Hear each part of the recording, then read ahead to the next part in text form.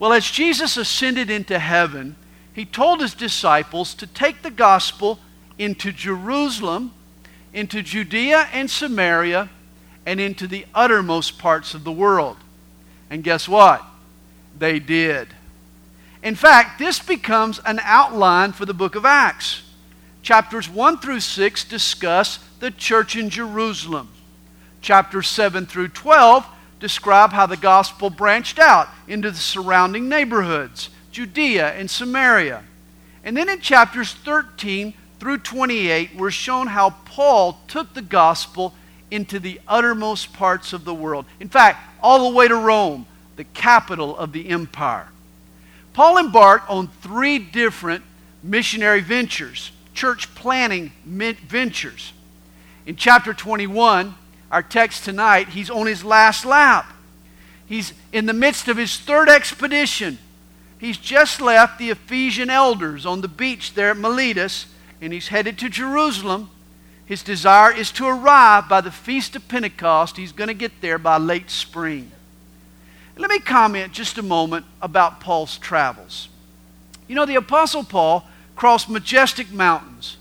He strolled along Mediterranean beaches. He walked the marble streets and he viewed the colossal buildings of the world's most magnificent cities. Paul witnessed natural beauty and architectural wonders. In fact, Paul could have described enough landscapes and seascapes and cityscapes to fill a travel brochure that would make the most avid tourist salivate. Yet, if you scan Paul's letters, if you read Luke's accounts of his travels, you'll never find a verbal postcard. In fact, not a single line of Paul's writings is wasted on pointing to his physical surroundings. Why? Because his focus was not on the beaches or the buildings, but on the Lord that he served and on the souls that needed to be saved. On the road to Damascus, Paul was blinded by a bright light and by the glory of Jesus. And for the rest of his life, he remained blind to anything else but the Lord and His gospel. In fact, that's a blindness that we all should emulate. Well, chapter 21 begins. Now it came to pass that when we had departed from them and set sail, running a straight course, we came to Cos, the following day to Rhodes, and from there to Patara. Now here's where a map would be helpful. In fact, we've got one for you. These are all port cities on what is today southwestern Turkey. Paul and his entourage, they were skipping along the coast looking for passage on a larger ship that would cross the Mediterranean and get them to Israel. And they found such a ship sailing over to Phoenicia. We went aboard and we set sail. Now, Phoenicia is modern-day Lebanon, just north of the border to Israel. This was a good ship. This was a place they could board and they could get to their destination. And when we had sighted Cyprus, this is in voyage, we passed it on the left, sailed to Syria, and landed at Tyre, for there the ship was to unload her cargo. Isn't it interesting? Paul didn't wait on a first-class cabin on a Carnival cruise. Apparently, he hitched a ride on a freighter, on a cargo ship. You see, his passion was who he could reach, not how he could roll. When the ship docked in Tyre, it had carried Paul 400 miles across the Mediterranean, under the island of Cyprus, and to the shores of Phoenicia. Verse 4. And finding disciples, we stayed there 7 days. Now, I'm sure that Paul was tired when he finally reached Tyre. But notice how he recharges his batteries. He doesn't isolate himself. He doesn't shut down. Rather, he finds some disciples. Hey, never underestimate the renewing power of fellowship. Hey, just hanging out with other believers is good for the soul. It has a strategic effect even upon a hardy believer like Paul. But pay close attention to verse 4. Notice the phrase, finding disciples. In the original language, it meant an extensive search. Paul had gone out of his way to locate the local believers. He had to find fellowship It didn't just come to him. And this is what you might have to do to find meaningful fellowship in your life, on your college campus, or on your high school campus, or maybe in your neighborhood, or even in your church. You know, it takes nothing to attend church, but you have to find fellowship. You have to take some initiative. You have to search it out. You have to move outside your comfort zone and rub shoulders with some other people in order to find where you fit, to find your niche. You know, it's so funny to me. Talk to some people who attend our church. They've been coming for weeks, and they've made all kinds of connections, and they'll tell you that our church is the friendliest church on the planet. Yet there are other folks who've been coming not just for weeks, but for months, maybe years, and they still feel like a stranger. They complain that this is an unfriendly church. And yet, in most cases, the difference? Those who plugged in went out to find disciples, whereas those who haven't plugged in sat back to be found. Hey, Paul went out to find disciples. But those disciples he found had a message for Paul. Verse 4. They told Paul, through the Spirit, not to go up to Jerusalem. New Testament scholar F.F. Bruce, he translates through the Spirit as under prophetic inspiration. The Holy Spirit spoke. Earlier in Acts 19, verse 21, we're told Paul purposed in the Spirit to go to Jerusalem. And yet here the Holy Spirit throws up a stop sign. What gives? The question arrives, was Paul obedient or disobedient in going to Jerusalem? And to me the answer is clear. I have no idea. I really don't. And I'm not alone. The Bible commentators here are divided. Good men line up on both sides. Hey, next week we're going to talk more about how God's will works out in our lives. But if you've been a Christian for long, I'm sure you realize that discerning God's will is not always an exact science. Our vision can get murky, can it not? And yet Paul's life demonstrates that if we're sincere, God is faithful. And God will eventually get us where we need to be. Well, verse 5 continues. When we had come to the end of those days, we departed and went on our way. And they all accompanied us with wives and children till we were out of the city. And we knelt down on the shore and prayed.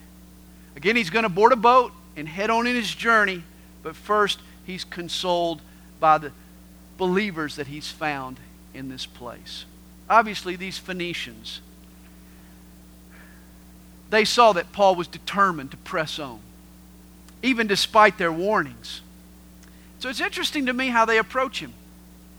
Rather than judge him, rather than argue with him, rather than refuse to support him just because he disagreed with them, notice they loved Paul and they prayed for him.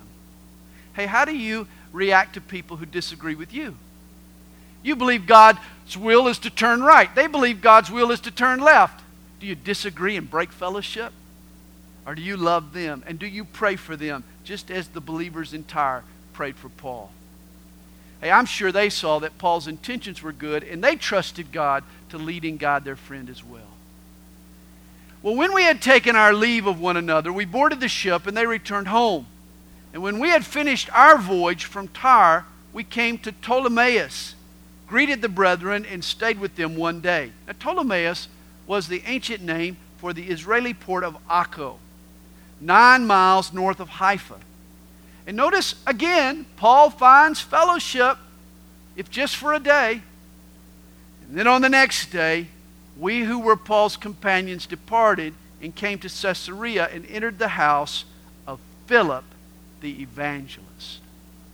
Caesarea is 30 miles south of Akko. Notice they're working their way down the coast. Paul is eventually headed to Jerusalem. Caesarea was the headquarters of the Roman governor there in Israel. And if you've ever been with us to Caesarea, you know why Philip chose to live there. It is an absolutely gorgeous place. It's a beautiful seaside town. The sky and the water are the bluest blue. It's an incredible place to stay, to visit, and I'm sure to live. And Paul, we're told, entered the house of Philip, who was one of the 7, and stayed with him. Now, Paul's host while in Caesarea was Philip. Philip appears 3 times in the book of Acts. In chapter 6, he was, quote, one of the 7, or the first deacons there in Jerusalem. In chapter 8, he leads a revival in Samaria and an Ethiopian to Christ. And now in chapter 21, we find him living in Caesarea with his 4 faithful daughters. Verse 9. Now this man had 4 virgin daughters who prophesied. Notice Philip's girls were sexually pure and they were spiritually sensitive. You know, most dads have to constantly remind their daughters of God's will. Philip's daughters were always speaking God's will to him and the church. They were prophesying. What a guy this Philip. Think of him for a moment. He was a servant in the church, an evangelist to the lost, and he was a dad to his daughters. And you know, this is the mark of a great man. Can he juggle the balls? In the church, at home, in the world. Is he faithful in all 3 arenas? Philip was. You know, some guys, they do well in the world, but they fail at home and they neglect their church. Or other fellows, they serve the church and safeguard their home, but they have no witness in the world. Boy, what made Philip such a great man was that he excelled at all 3. It's been said, we come into the world head first, we leave feet first, and in between, it's all a matter of balance. Well, Philip was just that. He lived a blessed and a balanced life. Paul says, and as we stayed many days, a certain prophet named Agabus came down from Judea. We met Agabus earlier in chapter 11, verse 28, where he predicted a famine. Now he comes to prophesy concerning Paul. And notice here in 2 verses, we learn that in the New Testament there were both prophets and prophetesses. Agabus was a prophet. Philip's girls, they were the prophetesses. And when he had come to us, he took Paul's belt and he bound his own hands and feet and said, "Thus says the Holy Spirit." That's pretty emphatic. "So shall the Jews at Jerusalem bind the man who owns this belt and deliver him into the hands of the Gentiles." Now you remember from the Old Testament, New Testament, prophets often used visual aids to deliver their message. Boy, Jeremiah, Ezekiel, they were great examples. Remember Jeremiah, he buried a sash to illustrate a point. Ezekiel, he laid on his side. Then he dug a hole in his house. They did strange things in order to illustrate their messages. Well, here Agabus also goes theatrical. He grabs Paul's belt and he turns it into handcuffs. He says there's an arrest in Paul's future if he goes on to Jerusalem. Notice twice now, God the Holy Spirit has warned Paul of the danger awaiting him in Jerusalem. Now when he had heard these things, both we and those from that place pleaded with him not to go up to Jerusalem. The church in Caesarea, they join in. "Paul, don't go. There's danger ahead." But notice Paul's response. Then Paul answered, "What do you mean by weeping and breaking my heart? For I am ready not only to be bound, but also to die at Jerusalem for the name of the Lord Jesus." Wow. For a sold-out Paul, it was Jerusalem or bust, baby. Nothing was going to persuade him otherwise, not even the threat of death. He was ready to lay down his life for the sake of Jesus if necessary. Congressman Steve Largent, he tells the story of leaving his office one afternoon to walk across the street to the Capitol. As he was walking, he noticed a group of Secret Service agents lining the sidewalk. He asked one of them what was going on. Well, it turns out that the King of Morocco was in town for a meeting with the president. And because the king traveled with such a large entourage, including his 12 wives, by the way, it took a whole lot of secret agents to safeguard his visit. In fact, the King of Morocco travels with his own personal organ donor. Can you imagine? The man is a perfect donor match for the king. So if the monarch just happens to become sick or gets injured or needs a transplanted liver or heart or kidney, guess what? The donor steps in. He's the man on the spot. Apparently, this man is willing to lay down his life for his king. And this was also what Paul was willing to do.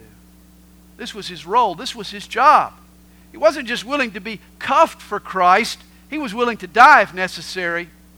Remember, Paul was blind to every other concern but Jesus. Verse 14.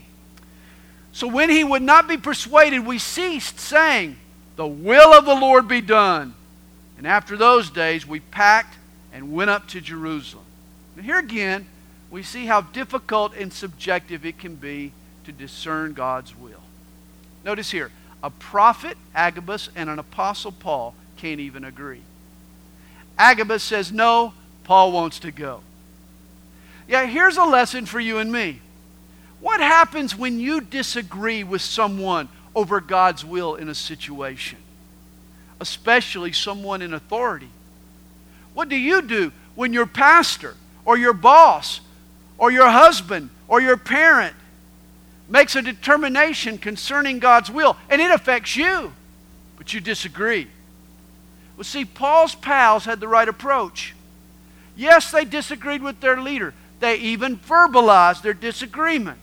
Yet when he failed to take their advice, they trusted God to guide him, and they followed him. In fact, they even helped him pack. For some of us, this is a tough pill to swallow. Reminds me of the hand dryer in the employee's restroom.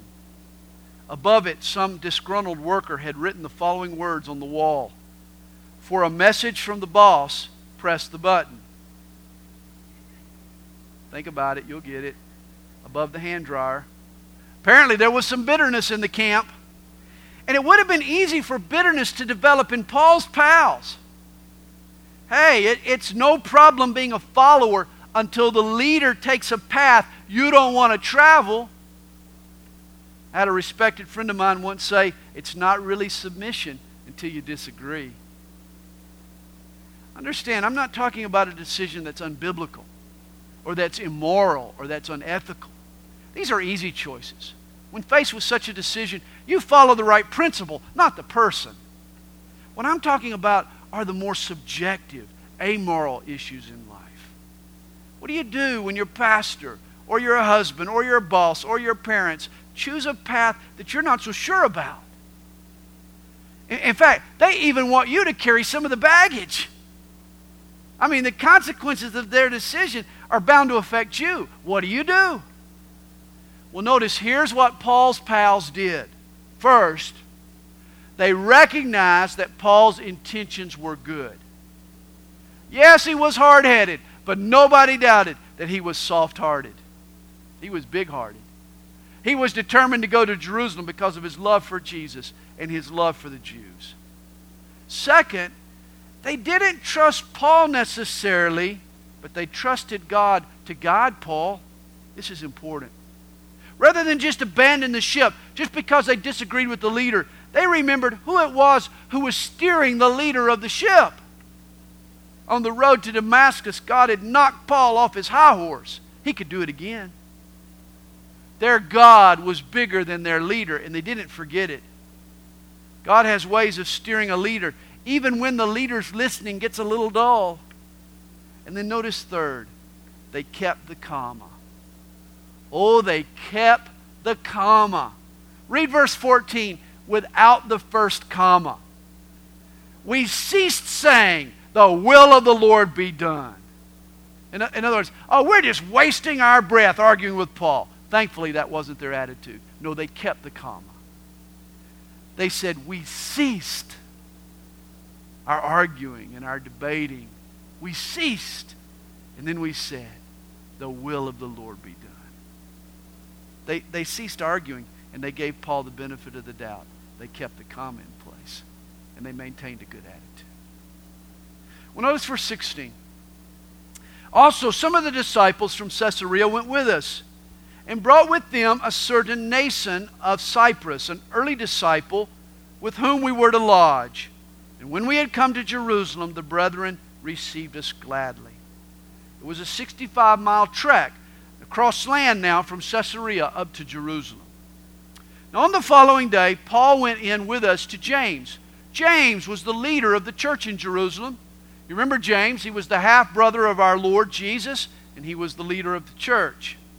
And all the elders were present. And when we had greeted them, he told in detail those things which God had done among the Gentiles through his ministry.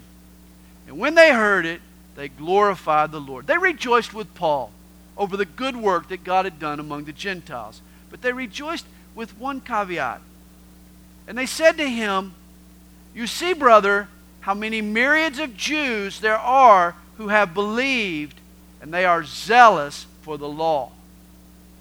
Now, the church leaders in Jerusalem, they appreciated the freedom that the Gentiles enjoyed. They understood that a right standing with God is obtained and maintained by faith in Jesus, not the deeds of the law. But there were Jewish believers who were leaning toward legalism. In fact, this was the purpose of the book of Hebrews.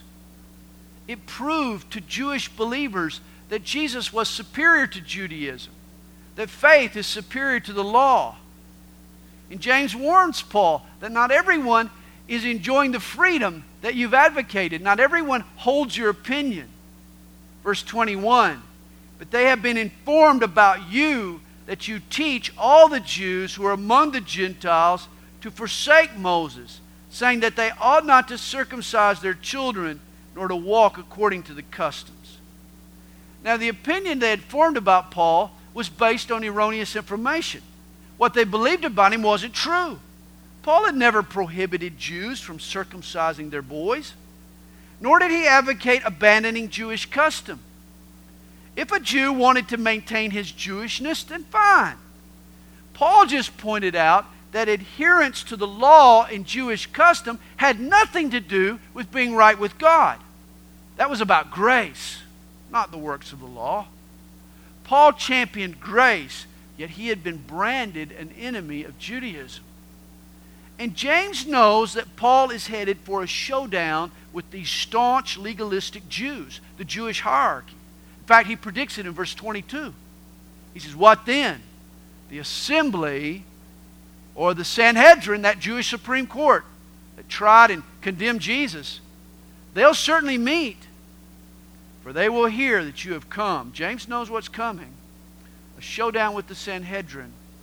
But his response to this showdown is a bit questionable.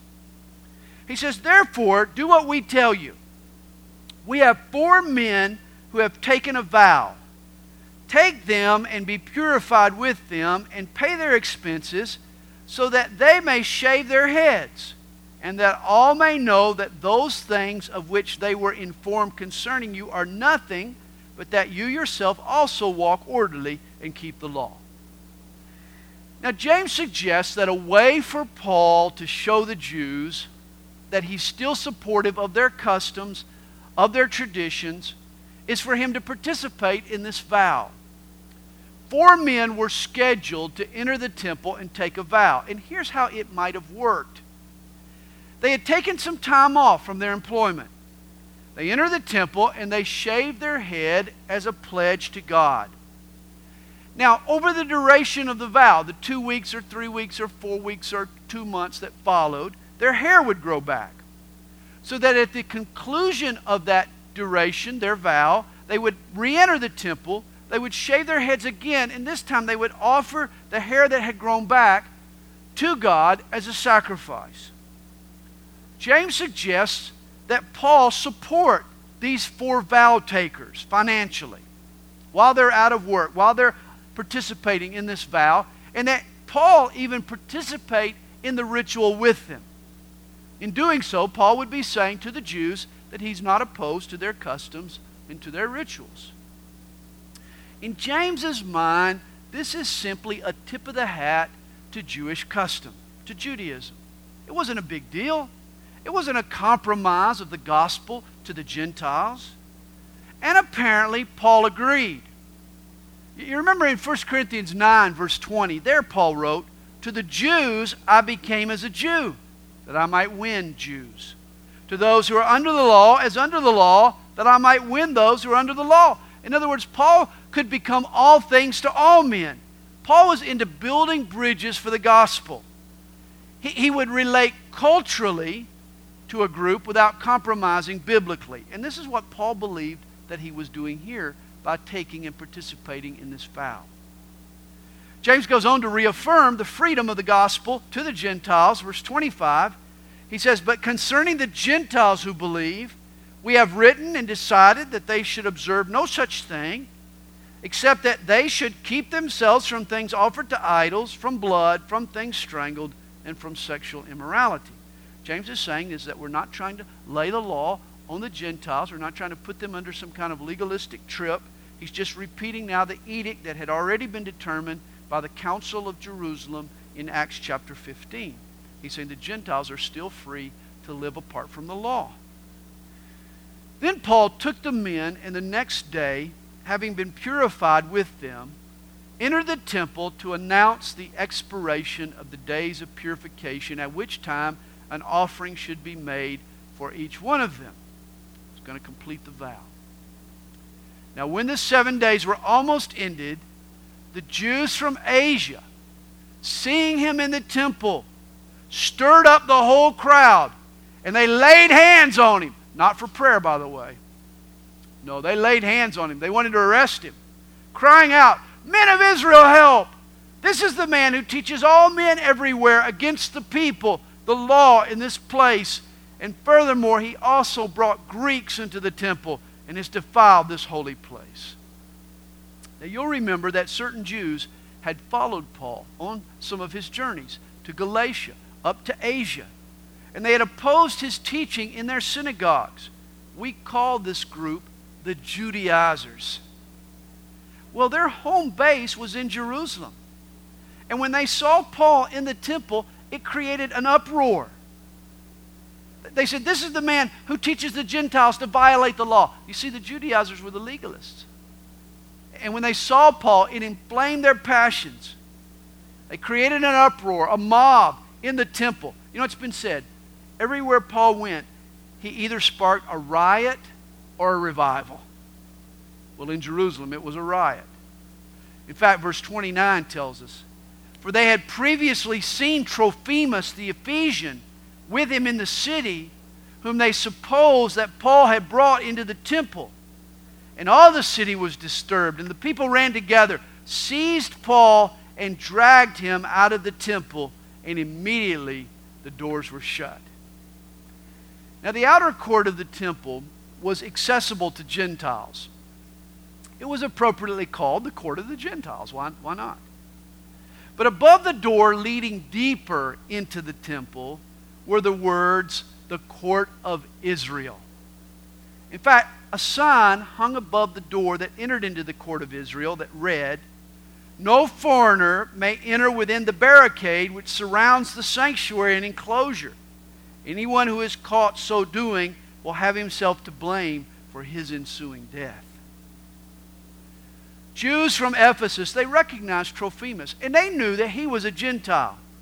And just because they had seen him with Paul in the streets, they concluded that Paul had taken him into the temple. It was an assumption born out of their prejudice. And they create an uproar. They grab Paul. He brought a Gentile into the temple, so they say, and he deserves to die. You know, it's amazing how quickly worshipers turned into mob violence on that particular day. Amazing. They grabbed Paul. They drug him out of the temple. They were taking him to the valley to stone him. When, now as they were seeking to kill him, news came to the commander of the garrison that all Jerusalem was in an uproar. Now on the northwest end of the Temple Mount, the Romans had built a fortress, a police precinct. It was there on the Temple Mount in order to keep order, especially on holidays. As many as 1,000 troops were sometimes stationed at the fortress of Antonia. On this day, when news arrived that a mob had erupted in the temple, the Romans, they gathered together, they dispatched a garrison to the scene. And they arrived just in the nick of time for the Apostle Paul. Verse 32. The commander immediately took soldiers and centurions and ran down to them. And when they, the Jews, saw the commander and the soldiers, they stopped beating Paul. The Romans broke up a lynching. That's what happened. And then the commander came near and took him, commanded him to be bound with 2 chains. And he asked him who he was and what he had done. And some among the multitude cried one thing and some another. And so when he could not ascertain the truth because of the tumult, he commanded him to be taken into the barracks. When he reached the stairs, he had to be carried by the soldiers because of the violence of the mob. For the multitude of the people followed after, crying out, "Away with him."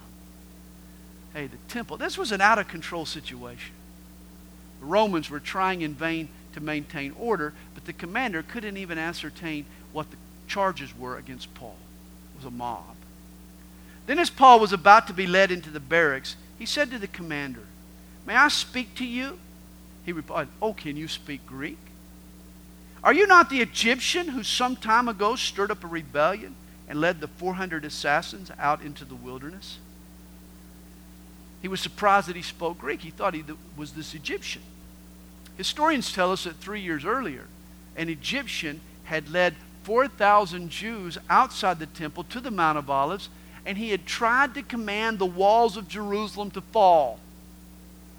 Of course, when the walls refused to obey, the gullible Jews realized that they'd been duped. This wasn't a Messiah after all. This Egyptian, this false Messiah, narrowly escaped. But the commander mistakes Paul for the Egyptian. He thinks that the villain has returned to the scene of the crime. Paul sets him straight. But Paul said, "No, I'm a Jew from Tarsus in Cilicia, a citizen of no mean city." In other words, Tarsus was a significant city in the region of Cilicia. "And I implore you, permit me to speak to the people." Now, to me, this is incredible. Notice Paul's poise and purpose under fire. Hey, if this was me and I had just been rescued from a mob, I would say, "Get me into the barracks. Hey, I want a nice, comfy cell in your barracks. That's where I want to go." If I'd been roughed up by a mob and my life had been threatened, my top priority would have been crawling to safety. I'd be begging for the Romans to lock me up and save me from the bloodthirsty Jews. But not Paul. He went to Jerusalem with the goal to preach the gospel, and he is going to hold on to that purpose come what may. His goal is to preach, and he's still looking for an opportunity. And now he comes to Jerusalem, and he won't be satisfied until he delivers his message. Remember, Paul is blind to everything else except the love and truth of the gospel. And so when he had given him permission, Paul stood on the stairs. The same people now that were about to kill him, he stands on the stairs and he motioned with his hand to these people. And when there was a great silence, he spoke to them in the Hebrew language, saying, this is the moment Paul has been waiting for now for 20 years. Remember, he was once one of the temple's officers. He was one of its rabbis. Now he finally gets an opportunity to preach to his former peeps, the temple Jews. He spoke to Greek to the Romans, but now he speaks to the Hebrews in their mother tongue. And he begins, "Brethren and fathers, hear my defense before you now." And when they heard that he spoke to them in the Hebrew language, they kept all the more silent.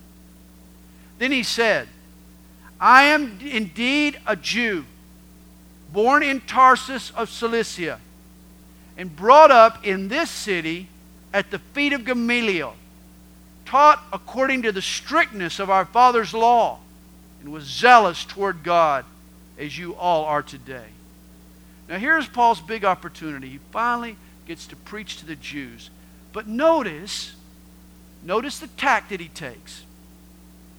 Rather than expound on the Old Testament prophecies, rather than launch into the Levitical typology, rather than overview God's redemptive plan, No, he resorts to a much more simpler approach. You know what he does?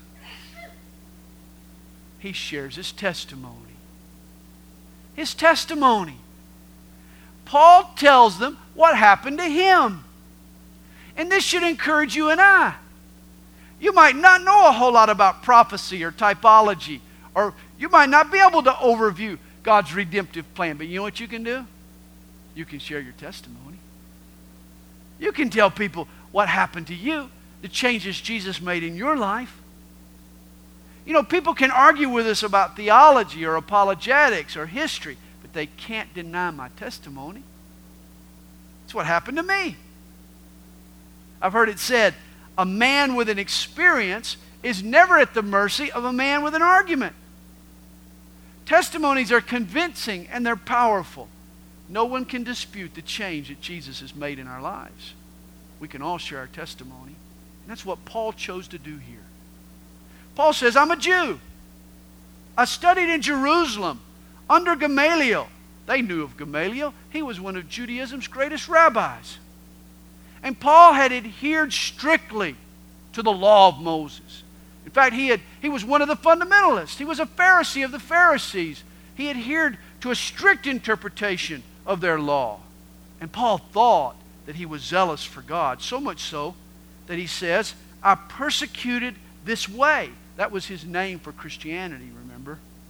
I persecuted this way to the death, binding and delivering into prisons both men and women, as also the high priest bears me witness, and all the council of the elders, from whom I also received letters to the brethren, and went to Damascus to bring in chains even those who were there to Jerusalem to be punished. In other words, Paul says, I was so zealous for God, I served as the high priest's henchman. It was my job to go around and round up all of these believers for punishment. I was that opposed to Christianity. But Paul got intercepted. Now it happened as I journeyed and came near Damascus at about noon. Suddenly a great light from heaven had shone around me, and I fell to the ground, and I heard a voice saying to me, Saul, Saul, why are you persecuting me? And so I answered, Who are you, Lord? And he said to me, I am Jesus of Nazareth, whom you are persecuting. Paul thought he was persecuting the church, but guess what? Jesus would take it personally. Did you know that when people persecute you, Jesus takes it personally? You weren't persecuting the church. Jesus says you were persecuting me. And those who were with me, indeed, they saw the light and were afraid, but they did not hear the voice of him who spoke to me. Now, before we go further, let me clear up a potential misunderstanding.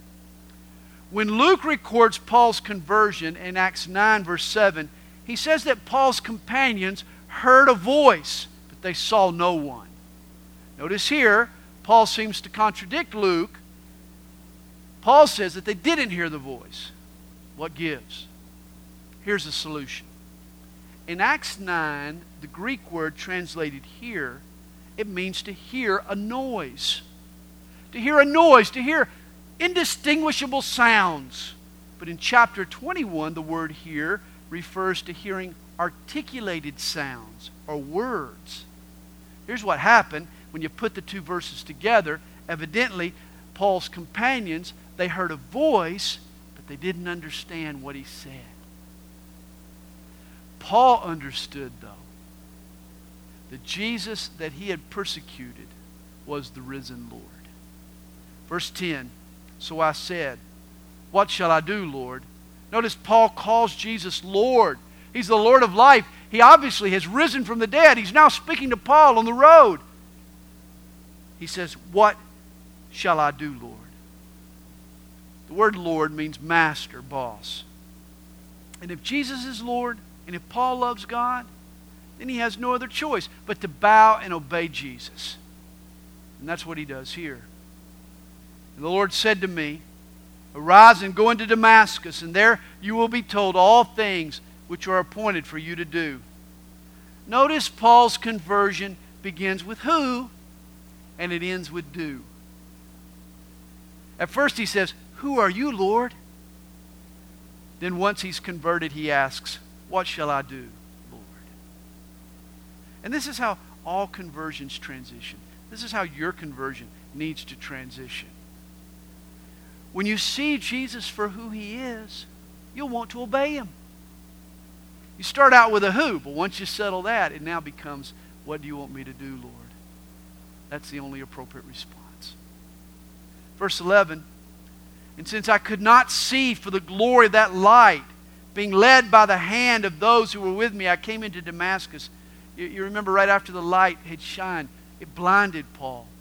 For a time he was blind as a bat, but in a spiritual sense, Paul had never seen clearer. He'd gotten his life right with God. He'd accepted Jesus as his Lord. And then a certain Ananias, a devout man according to the law, having a good testimony with all the Jews who dwelt there, came to me. And he stood and said to me, "Brother Saul, receive your sight." And at that same hour, I looked up at him. You know, the last sight Paul had seen were the bright lights, the glory of the head of the church, Jesus Christ. Now when the lights come back on, after his blindness, the first sight that he now sees is a faithful servant of the church, Ananias. And then he said, "The God of our fathers has chosen you, that you should know his will, and see the just one, and hear the voice of his mouth.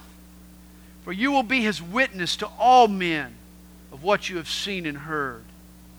And now why are you waiting? Arise and be baptized, and wash away your sins, calling on the name of the Lord." Paul was baptized in Damascus, but he immediately now wants to return to Jerusalem to witness to his fellow Jews. Now it happened when I returned to Jerusalem and was praying in the temple that I was in a trance and saw him saying to me, "Make haste and get out of Jerusalem quickly, for they will not receive your testimony concerning me." Wow. Paul had rushed back to Jerusalem to witness to the people that he had grown up with, that he had studied with, that he had actually taught and worshiped with in the temple.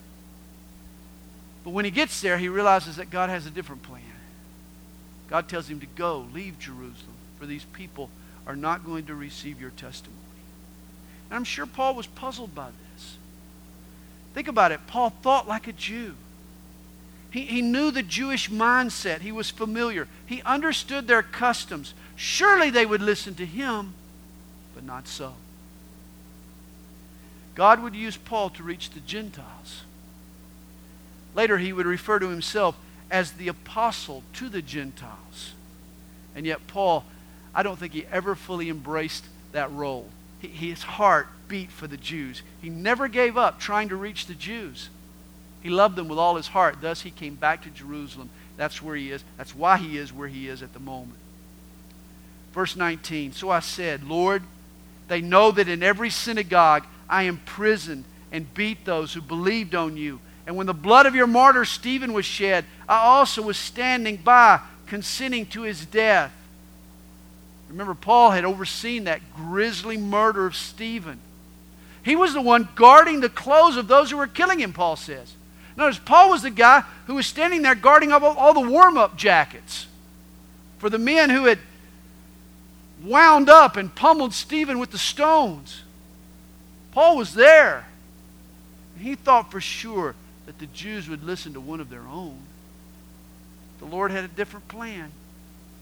Then he said to me, "Depart, for I will send you far from here to the Gentiles." It's ironic. Where Paul thought he would be most effective, he didn't make a dent. And yet everywhere else Paul went to preach to the Gentiles, revival broke out.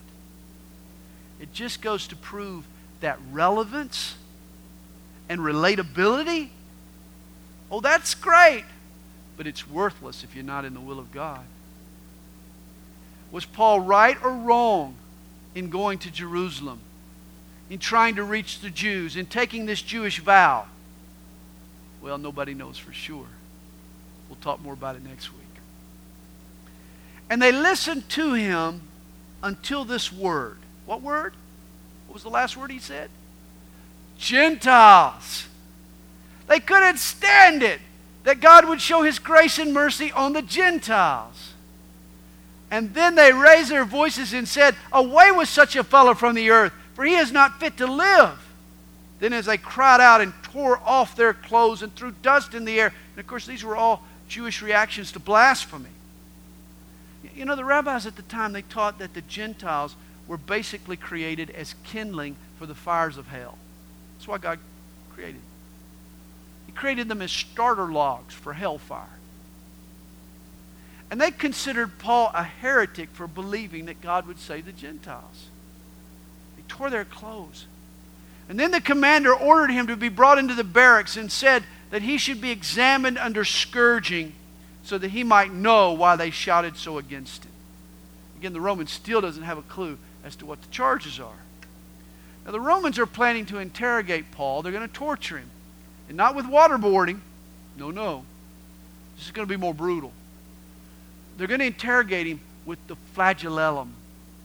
They're going to beat him brutally with a cat o' nine tails. And as they bound him with thongs, Paul said to the centurion who stood by, "Is it lawful for you to scourge a man who is a Roman and uncondemned?" Now understand, Paul wasn't afraid to take a beating for Jesus' sake. But Paul was no masochist. He's not going to take a beating unless it's absolutely necessary. And if he can avoid it, then great. And so all of a sudden, he pulls out his trump card. His citizenship. You see, it was against Roman law to scourge a citizen of Rome until he had first been given due process of law. And so when the centurion heard that he was a citizen, he went and told the commander, saying, "Take care what you do, for this man is a Roman." Then the commander came and said to him, "Tell me, are you a Roman?" Paul said, "Yes." The commander answered, "With a large sum I obtained this citizenship." And Paul said, "But I was born a citizen." Hey, the Roman commander had gained his citizenship through a bribe. Paul had been born in Cilicia, a Roman province, and thus had become a citizen by birth.